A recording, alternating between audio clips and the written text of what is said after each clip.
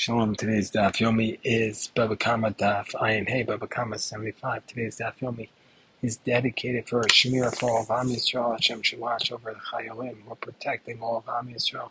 Today's Daf Yomi records a dispute between Rav and Shmuel about a circumstance where it's Modeh B'Kanaz, a person admits to something which there's normally a penalty for.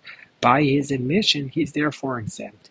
But then afterwards, the witnesses come to testify to that action. So Rav says, Modeh B'Kanaz, if he admits to it, and afterwards the witnesses come, Rav says he's going to be pater. He's going to be exempt. Shmuel says he's chayav. Shmuel says he's liable. What's the reasoning why Rav says he's exempt? Because Rav says just confessing by itself is such a powerful spiritual tool, therefore you're going to be exempt.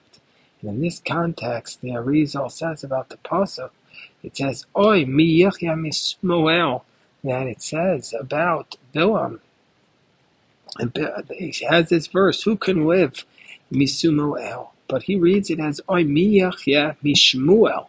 Puts those two words together, meaning to say, if we accepted the position of Shmuel, how would any of us be able to live? Meaning to say, yes, we have to accept the position of Rav, which is Modeh B'Kanaz. As long as you admit to a penalty and afterwards the witnesses come, then you'll be exempt. Confession to the sin itself is sufficient.